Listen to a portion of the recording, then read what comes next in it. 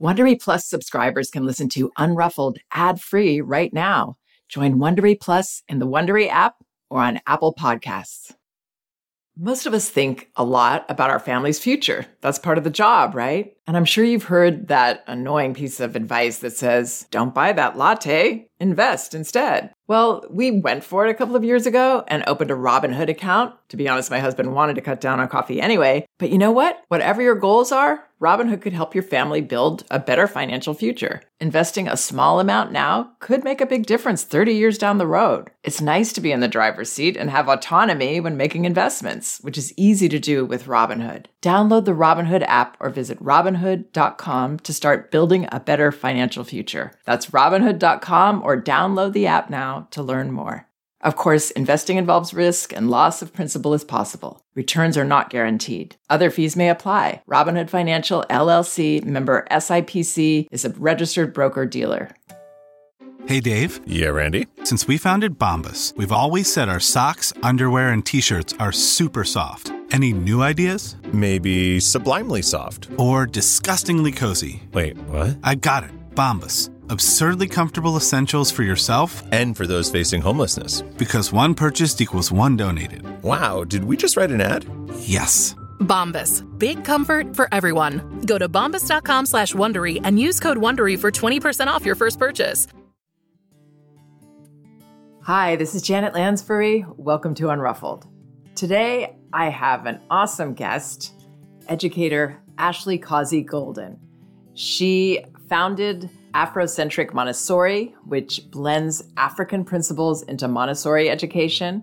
And she's the co-creator of Gather Forest School, which offers a totally outdoor learning experience with the mission to guide children in their lifelong relationships with the natural world. She's also the mother of a toddler, and she's actually hiding out in the closet to be able to record with me today. Ashley has a lot of wisdom and experience to share, and I'm really excited to have her here.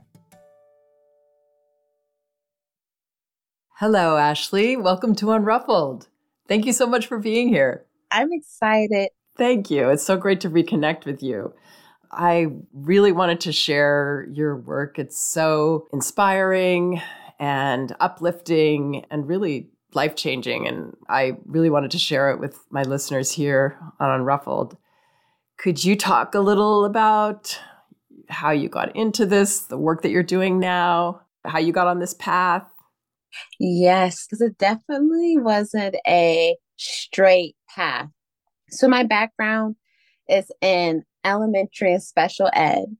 And when I was doing my teaching internship, it just didn't connect with me.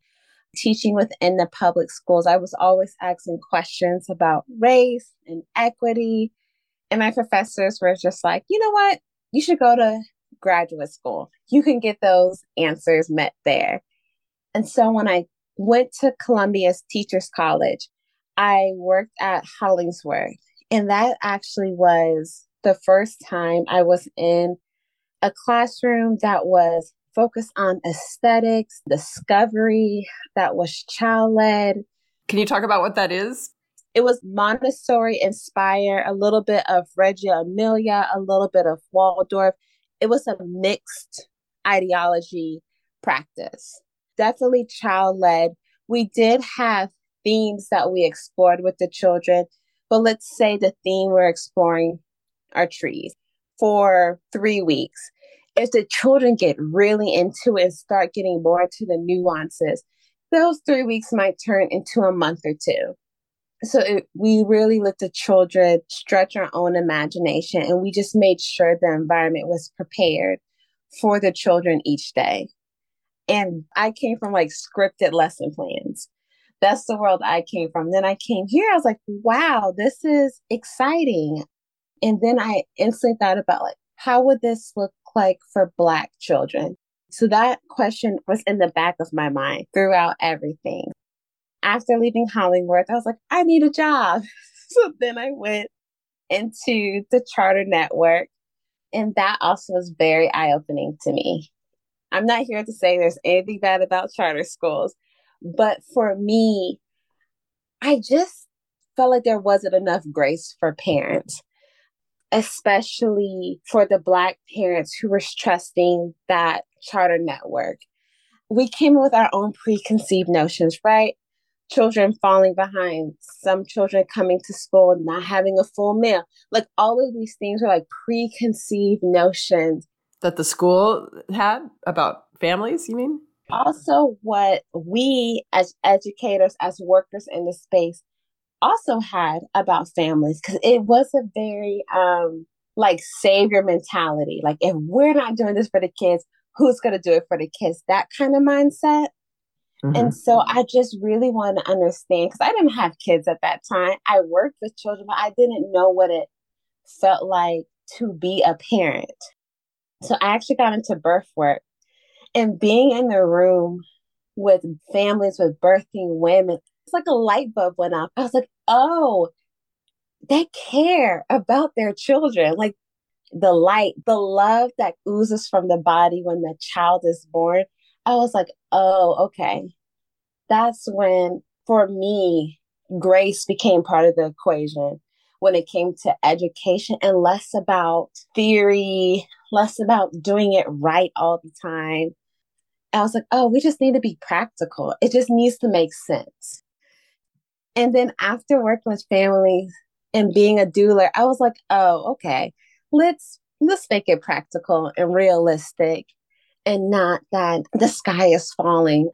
And really connected with people's experience, right? It sounds like you identified with those birthing mothers and you realized this is about connecting and being supportive to individuals. Yes. Working with them to get them what they need. And sometimes that school was what they need. And sometimes there's actually other ways that was better suited for the child and their family. And just being honest and real with families and students. And that experience led me to fall into Montessori in a way, because the practices and the theory of Montessori aligned, but I didn't know why it aligned. You can read about something or hear something and it just clicks. And that's how Montessori was for me. It was a very respectful ideology that I was like, I want to learn more about it. But as I got into the world of Montessori, again, I was wondering about Black children, because it was uber white. My instructors was white. The schools that I worked at, predominantly white. The children that I was serving, predominantly white. And I just wanted more. How can I learn more about Montessori, but also be true to my own identity and culture? So after my stint at the charter school, I actually went to Brooklyn to work at the Seneca Montessori School. And Seneca is a truly 100% Black space. Everything that's brought into the classroom needs to be represented of Black culture. So when I first started working there, it was a huge mind shift, because I actually never worked in a space that was 100% Black and 2 pro-Black, and very firm in that value. What was different about that? Like, what are some of the details? Because one thing I would love to help parents get from this podcast is how to bring their culture into their children's education, whether that's at home or in a center. What are some of the things that you do to make it richer culturally and help them feel more of their identity in the classroom? So for us, we had to do a deep dive within the continent of Africa. So we had to look at each country and study each country in terms, not just like the flag, but in terms of like food, clothes, music, language. On a higher education level, yes, I could pull books, articles, but I'm working with 3, 4, and 5-year-olds. So I couldn't find easy printables or even information that was broken down to a level that a child could understand. So a lot of things I was typing out, writing out, freehand drawing for the classroom. We celebrated the major holidays that are relevant within Black culture, which was really fun because we were able to bring in elders from the community to help us with those celebrations. So like I tell Wonderful. families, it can start very simple. Like you could bring in books, but also like touch into your community and see what's available for you to visit, to see. Intergenerational education is key. So are there any elders in the community that you can bring in? Food is another wonderful touch point, music. So I was able to bring those touch points into the classroom that actually made parents interested. They're like, hey, my child came home talking about this and I never thought about it, but I used to make this with my grandma. It started larger conversations. Wonderful. It's so encouraging, right? For the parents to embrace more of their, history and their culture and bring that alive for children. Everybody benefits from that, right?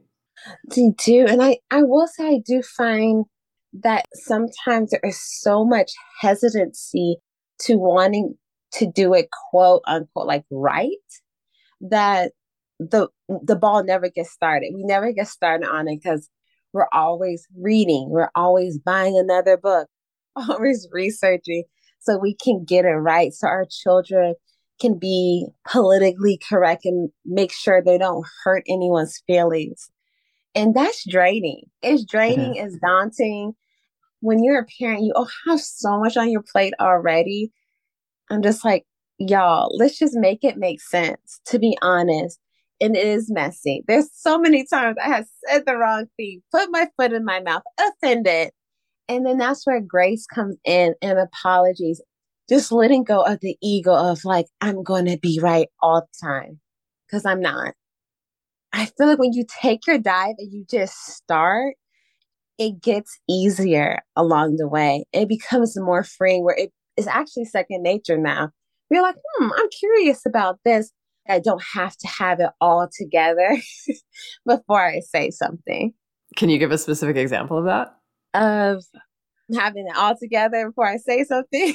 Well, what you had to look up or what you Yeah. thought you had to look up. Yeah. So we just, I believe, yes, we just moved out of Native American Heritage Month. And for me, that was a huge area that I actually did not know much about. My trajectory within schooling was very traditional. Like I still remember my kindergarten, we were doing pilgrims and Indian play. Oh, my kids too. I have the pictures and they're mortified now. Yeah, I know this might be embarrassing to say, but I was in my mid 20s. I'm cringing. Like I was in grad school before I realized, like, oh, a lot of the lesson plans I did during my teacher program were wrong. And this time around, I checked out books. I listened to pronunciations of tribes. Children ask questions where I'm like, I don't know. Let's look it up. We still have students who believe that Native American and indigenous people still lived in teepees. And so it was like, let's just jump into it and talk about it. And it became more frank. And I tell you, that was very like cringeworthy to me. Things that you learned about yourself and things that you did were like wrong. You always like, I don't want anybody Yeah. to know, or I don't want to step back in that trap. And now I'm like, yeah, I did all of that. I got really messy, but it's freeing in a way, saying, yeah, I learned that way, but now I want to do something different. I want to do something better. There's so many other voices talking about their history and culture that I don't have to spend hours researching on my own because there's so many voices out there today that I can listen from and share. And find that you do relate to, every kind of person. And also you're modeling for these children. I'm thinking as you're talking, you're modeling how to be an open-minded, self-forgiving, lifelong learner, which is the only way you can be a lifelong learner is to be self-forgiving, staying open, because just as you said about all the things that people are afraid to step into because they might not do it perfectly or get it right, get it politically correct. That's how we close off to learning. And that's the opposite of what we want to teach children, right? From when they're little. Oh, yes. To be open and accepted. And I do have in the back of my mind, and I'm totally aware of It's a real thing about being called out. It's a real thing about being blacklisted. It's like those are real things. But like if we think about how we're teaching the next generation, how we're teaching our children, I try not to let those concerns and those fears limit my work. That's just a part of the reality that we live in. Like people live off sound bites. Yeah. People live off sound bites, snapshots, Instagram captions. And they can read into it a really extreme thing too, because it's just, if all you're giving is a soundbite, the meaning is lost and kind of corrupted. So yeah, I mean, I like what you're doing is so freeing, and you're giving people permission to do that too. And, definitely as white people, well, I can't speak for everyone, but I definitely feel that where, oh gosh, I'm going to say it wrong. I'm going to do it wrong. And I have done it wrong plenty of times, but we keep trying, we just keep learning and trying and doing better. And that's really all any of us can do. That's it. Keep showing up. And the other area that I really wanted to dive into with you is the nature education, because for me, it's like the idea of like going to a nature school sounds so incredible. And I wanted to hear a little about that, and also how parents in urban environments or home environments where there's no outside yard can bring nature into their children's lives. If you have any ideas about that. To have nature and to be in nature doesn't mean that you're hiking in the forest every day. It can be just walking in your community. It could be bringing plants inside your home, having plants accessible. If you have animals, that's a part of nature too. But it's really teaching children, how can I coexist with Mother Earth? Because like, yes, it's freeing for children to run around. It's freeing to also just exist. But we also are teaching children, how do you care for the trees? How do you care for plants, animals? I'm talking also about earthworms and insects and spiders, things that you kind of step on and crush because you're scared of them or you run from them, things that people are like, ah, it's just a bug. We're really teaching children that every essence is important to the grand scheme of things. Even the mosquito, everything is important to the greater picture. And so that's what working and being in nature has taught me. And so what do you do when a child stomps on a bug? We actually had to sit a child down today about harming earthworms. I remind children that even an ant, mosquito, spider, earthworm, we're in their home. We are visiting their home for these 4 hours. Just like you wouldn't want someone to come into your home and squash you, hit you, pull you apart. We have to keep that same mindset when we're in these animals' home. Some children, even myself, I'm not even going to exclude myself. I am afraid, like, of bees, spiders. You won't see me walk deep into the woods because I don't do well with spiders. As if you're scared of these things, make space. Let's not tear down a spider's web because it takes spiders many, many days to make these homes. If you're afraid, let's not go down that path or walk around. So some of our children take it very much to heart when another classmate, sometimes intentionally, unintentionally, harms an animal. Now, my co-founder Shelby and myself, we actually don't have to say much because the children actually step in and like ask questions like, hey, why did you do that? And then they problem solve. Like, you could have did this, or this before you actually stepped on this animal. So it's just expanding children's ability to empathize and think about, how are we co-living? Like, how are we sharing this space? That's so cool. And what do you do then when it's really, really cold or boiling hot? Don't the children complain? Yes. So your listeners, you probably heard clothing is everything. Clothing helps keep your body warm. Certain clothing helps keep your body cool. But sometimes you're just hot. And like many times I'm just cold as well. So we will sing, try to do handwork. We try to do something to activate the mind. I will say our children move their body a lot more so than Shelby and I. So a lot of the time when I'm like super cold, it's because I'm not moving my body enough to like generate heat. But the children will find ways to get their bodies warm again. If the plans that Shelby and I have doesn't work out, like, oh, let's do this, let's do that. They're like, nah, we actually want to play tag. We're like, cool, because they're moving their bodies on days that it is pouring down raining. We will find shelter. So you don't actually have an indoor space? We don't. Cool. That's so brave of you. And you don't No. close the school if it's pouring rain? Wait, does it snow there? No, where are you? In Atlanta. No snow. Thank goodness. But do you have rain days or days when you close the school because the weather's just too much? We will close if it's lightning. Let's say we're outside and it's raining and we hear on the forecast, because we're constantly checking our phones on days that it's rainy. We will let parents know ahead of time, like we need to close early because lightning's coming around 11 o'clock. And so parents will pick their children up early. Where we're co-located, we do have an indoor space, but we only use that indoor space when it's heavy rains. Like if it's drizzling, we're all fine. 2 weeks ago, it was about 30-ish degrees and it was pouring rain. So we did spend an hour inside reading, doing community circle for us to like warm up our bodies, but also to just take a break from the pouring rain. And so by the time we went back outside, it was drizzling. The kids were playing. No one was thinking about going back inside. But in that brief moment of that heavy rain, we're like, we just need some relief.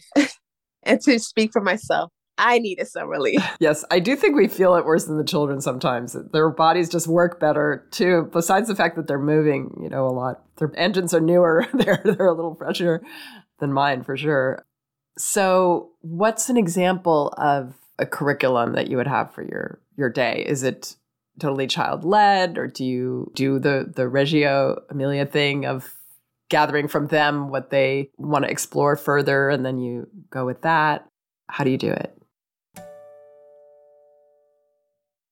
We have a mixture, like a Montessori Waldorf flow, but it is sprinkled with some Reggio Emilia. So we do have a rhythm for the day where we have our community circle, we have lesson time, nature exploration time, snack.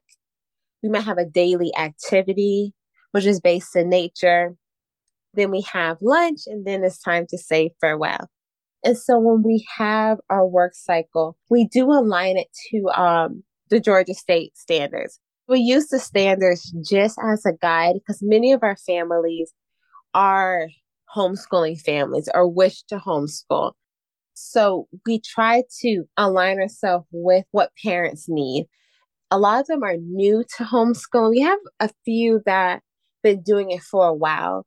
So they use us more as a place for their child to be social. But for those who are new to homeschooling, we always remind families about the state standards to use it as an alignment, but we're not rigid like a traditional school who will go strictly by standards. And what grade do you go up to, or what year? We have 3 and our oldest is 9. And are you sort of increasing it as you go, or you decided to stop there at that age? We're such a tight-knit community, so I don't see much turnover in we will just keep having that same age group. I think we're going to increase it as we go.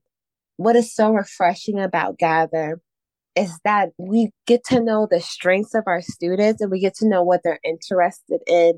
And that helps us prepare what's going to be at Community Circle. It helps us prepare what's going to be given during the work cycle. And that's where I'm able to bring in some Montessori elements to help teach those ideas. It's nice that we have that flexibility, that we're not solely using one curriculum. We're able to just flow with the different needs of our students. That's great.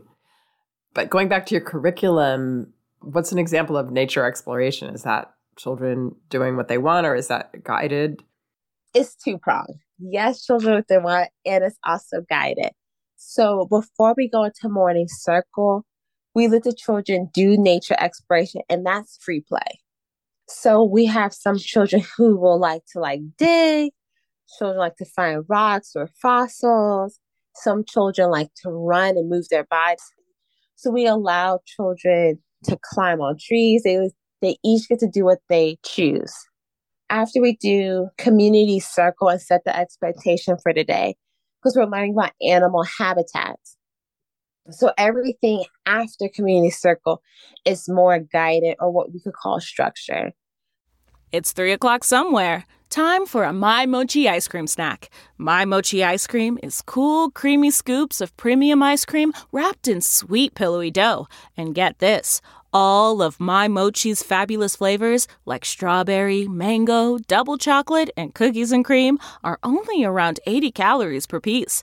Talk about a guilt-free, indulgent experience. Each box of My Mochi ice cream has 6 perfectly portioned, gluten-free mochis that are great for grab and go. So feel good while curbing your afternoon cravings or the midnight munchies. Yeah, you know who you are, with the joyfully chill sensation of My Mochi ice cream. Find My Mochi ice cream at Target or visit mymochi.com to locate a grocery store near you. T-Mobile has invested billions to light up America's largest 5G network, from big cities to small towns, including right here in yours. And great coverage is just the beginning. Right now, families and small businesses can save up to 20% versus AT&T and Verizon when they switch. Visit your local T-Mobile store today.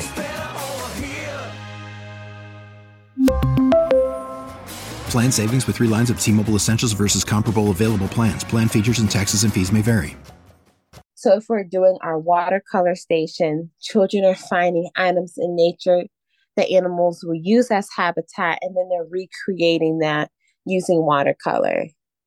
Or we're finding native trees in Georgia. So they're finding leaves that they can write about in their journal. So it's still in nature, but it's much more guided and structured than what it looks like in the beginning of the day. That sounds so idyllic to me. What are some big mistakes that you've made where you learned, oh gosh, this doesn't work? Or have there been things like that come to mind? It does, because idyllic is a beautiful word to use for this environment. I also want to be realistic when parents are listening to this, because some parents would be extremely skeptical, like, how are they learning math?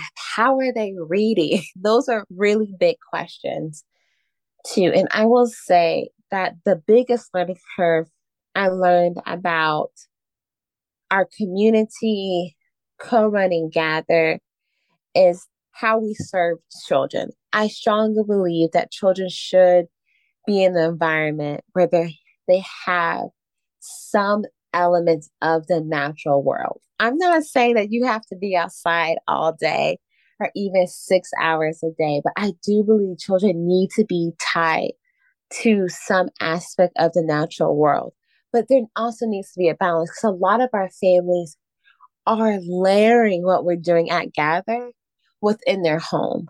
So they are doing the math, the reading, the science on top of what we're doing. Families who have this idea of the school should do everything. The school should teach my child, the school should do the social and emotional work. And when the child comes home, we're just doing routines. You get snack, rest a little bit, dinner's prepared, bedtime routine, and then we start again. I would say Gather is not a best fit for a family who operates that way. This is really a place where we are partnering with parents who are also doing some of the work at home. So yeah, that was the biggest learning curve. I think as parents, as loved ones, we do want the best. We want the best for our children. I think there's very few people who'll be like, yeah, I want to give my child just 30%. Right. Mediocre education for my child. Do the best for our child just looks different based on what we have and what our needs are. Of course. You shared this quote from Queen Tease. Is that how you pronounce her name? Yeah, Thais. Queen Thais on your Instagram page, and it stuck out to me. Your life is a curriculum, and you need to take ownership of that, whether your child attends public, private, charter school, or is homeschooled. Yes. And that feels very true, even to when you have adult children like I do. The gatherings, the way that you connect with them and continue to engage with them and be with them. And your relationship is, you're teaching relationships, you're teaching what it's like to be adults, together, what it's like to be an older adult. Yes. You're teaching how your career and your life goals keep maybe changing. And, it is so rich, the whole experience. And to have that understanding that all of a child's life is learning. It's not just what they go to gather school for. That is key. It changes. Like, we all go through seasons. We all go through changes. And I wish that I could sprinkle fairy dust on all parents to realize that things change, children change, styles of learning, styles of parenting sometimes change. And that's all okay. Like, some of our families, I know for a fact, Gather is perfect. Can I say that Gather will be a perfect fit for that same family 2, 3, 4 years from now? I can't, because the child might need something new, something else that another environment can provide for. And that's okay. I think sometimes we get so rooted in a certain philosophy or ideal that we totally miss the child who is in front of us. And we also silence our needs too, as parents, as adults. We put our needs on the back burner when it's just seeing shift and change. And that's okay. Exactly. This is also answering my other question, which is, what positive things have you learned, or what kind of secrets have you learned about education? Being able to walk with parents, but not be too invested in the decisions that they make. I don't know if that's clear, but what I mean is... Totally clear. Okay. As somebody that works with parents, totally clear. And as a parent myself, yeah. I mean, that's the thing about parenting. Everybody gets to make those choices, and they're not going to make the choices that you would make for them, maybe, And that's how it has to be. That's the beautiful part of it, is they're developing their own relationship with their child.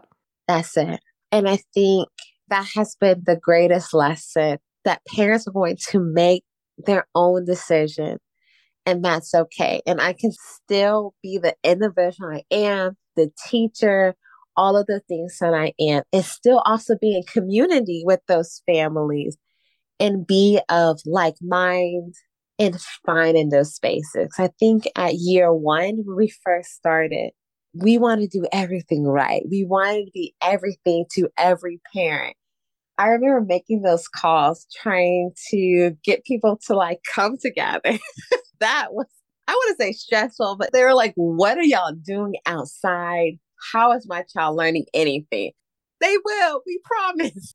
We wanted to meet every parent's need or desire. And it was just too much. It was too much. And so that's the secret I learned.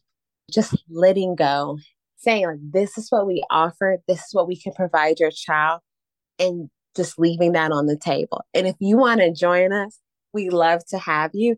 If you're like, this isn't for me, that's great. You can still communicate with us online. We have community events. If you would like to stop in, we would love to have you. Yeah, I think being very confident like that, this is what we offer, and it may not be right for you. When my children were in preschool, there were big problems going on with a couple of the local preschools that parents really wanted them to teach more academics very early on. And the schools were feeling pressured by that. And some of them succumbed to that because they had to please the parents. And, I was trying to support the early childhood educators. It's okay if people don't want what you have, but believe in what you have. Yes, believe in what you have. And parents can mirror that back and believe how you are parenting your child, because it is incredibly hard when we live in such a society that everything is outward facing. It seems like you are looking into everyone's home, seeing what they're doing. And of course, everyone's only showing the glamorized versions. Right, where they got it right. But it is so hard to just be like, I am doing this right. It's always a question mark. I need the validation. from someone outside of my own mind. Yeah. When in fact, there's actually no right way. I mean, that's the secret too. As somebody with older children, I can say there's no right way. It's a journey. You're learning all the time. Your child is changing. You're getting surprised and seeing what fit before it doesn't fit. It's just life. It's a journey. There's no end. Yes. And that you have found something that inspires you. And I love how you said, I don't know if this was on your Instagram or on your website, which is, by the way, Afrocentric Montessori. You said, I keep asking myself the question, what would it look like to create a Montessori space that uplifted, affirmed, celebrated Black children? And that's what inspires you. That's what you wanted to offer. That and the nature education, which is also incredible. And, I'm sure there maybe even be Black families that don't necessarily want that. We were pressed against the wall for many Black families who was just like, my kid's not going to be running around outside when they can be reading, writing above grade level. I want my child to excel beyond their age. Oh, you hear my little one. I do. Oh no, Anthony, your mom was hiding in the closet. How crazy is that? He's on my lap now, so he was in the closet. What's your mom doing in the closet? Talking to some lady on the computer. How could she do that? So now he's happy. He's like, reunited. Well, we should probably end, but I could talk to you all day. I just love hearing about your work. It's really inspiring. It's just bringing back a lot of memories for me about the early years with my children as well, and just kind of the choices that we've had to make and how imperfect it all was. And thank you for all you do. And again, Ashley has an Instagram page, Afrocentric Montessori, and also one for the Gather Forest School. Thank you for inviting me and also allowing my little one to join. That's my favorite thing. Bye, Anthony. Oh, he's waving to you. Oh, nice. Okay.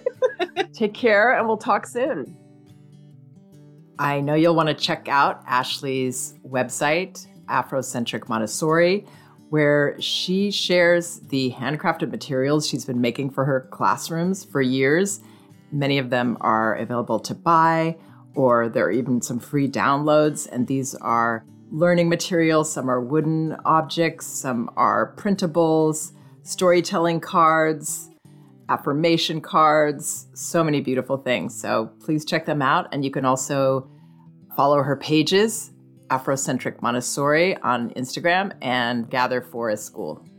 And I want to remind everyone that both of my books are available on audio at audible.com, No Bad Kids, Toddler Discipline Without Shame, and Elevating Childcare, A Guide to Respectful Parenting. They're also in paperback at Amazon and an ebook at Amazon, Barnes & Noble, and apple.com. Thanks so much for listening. We can do this. If you like Unruffled, you can listen ad-free right now by joining Wondery Plus in the Wondery app or on Apple Podcasts. Prime members can listen ad-free on Amazon Music. Before you go, tell us about yourself by filling out a short survey at Wondery.com/survey.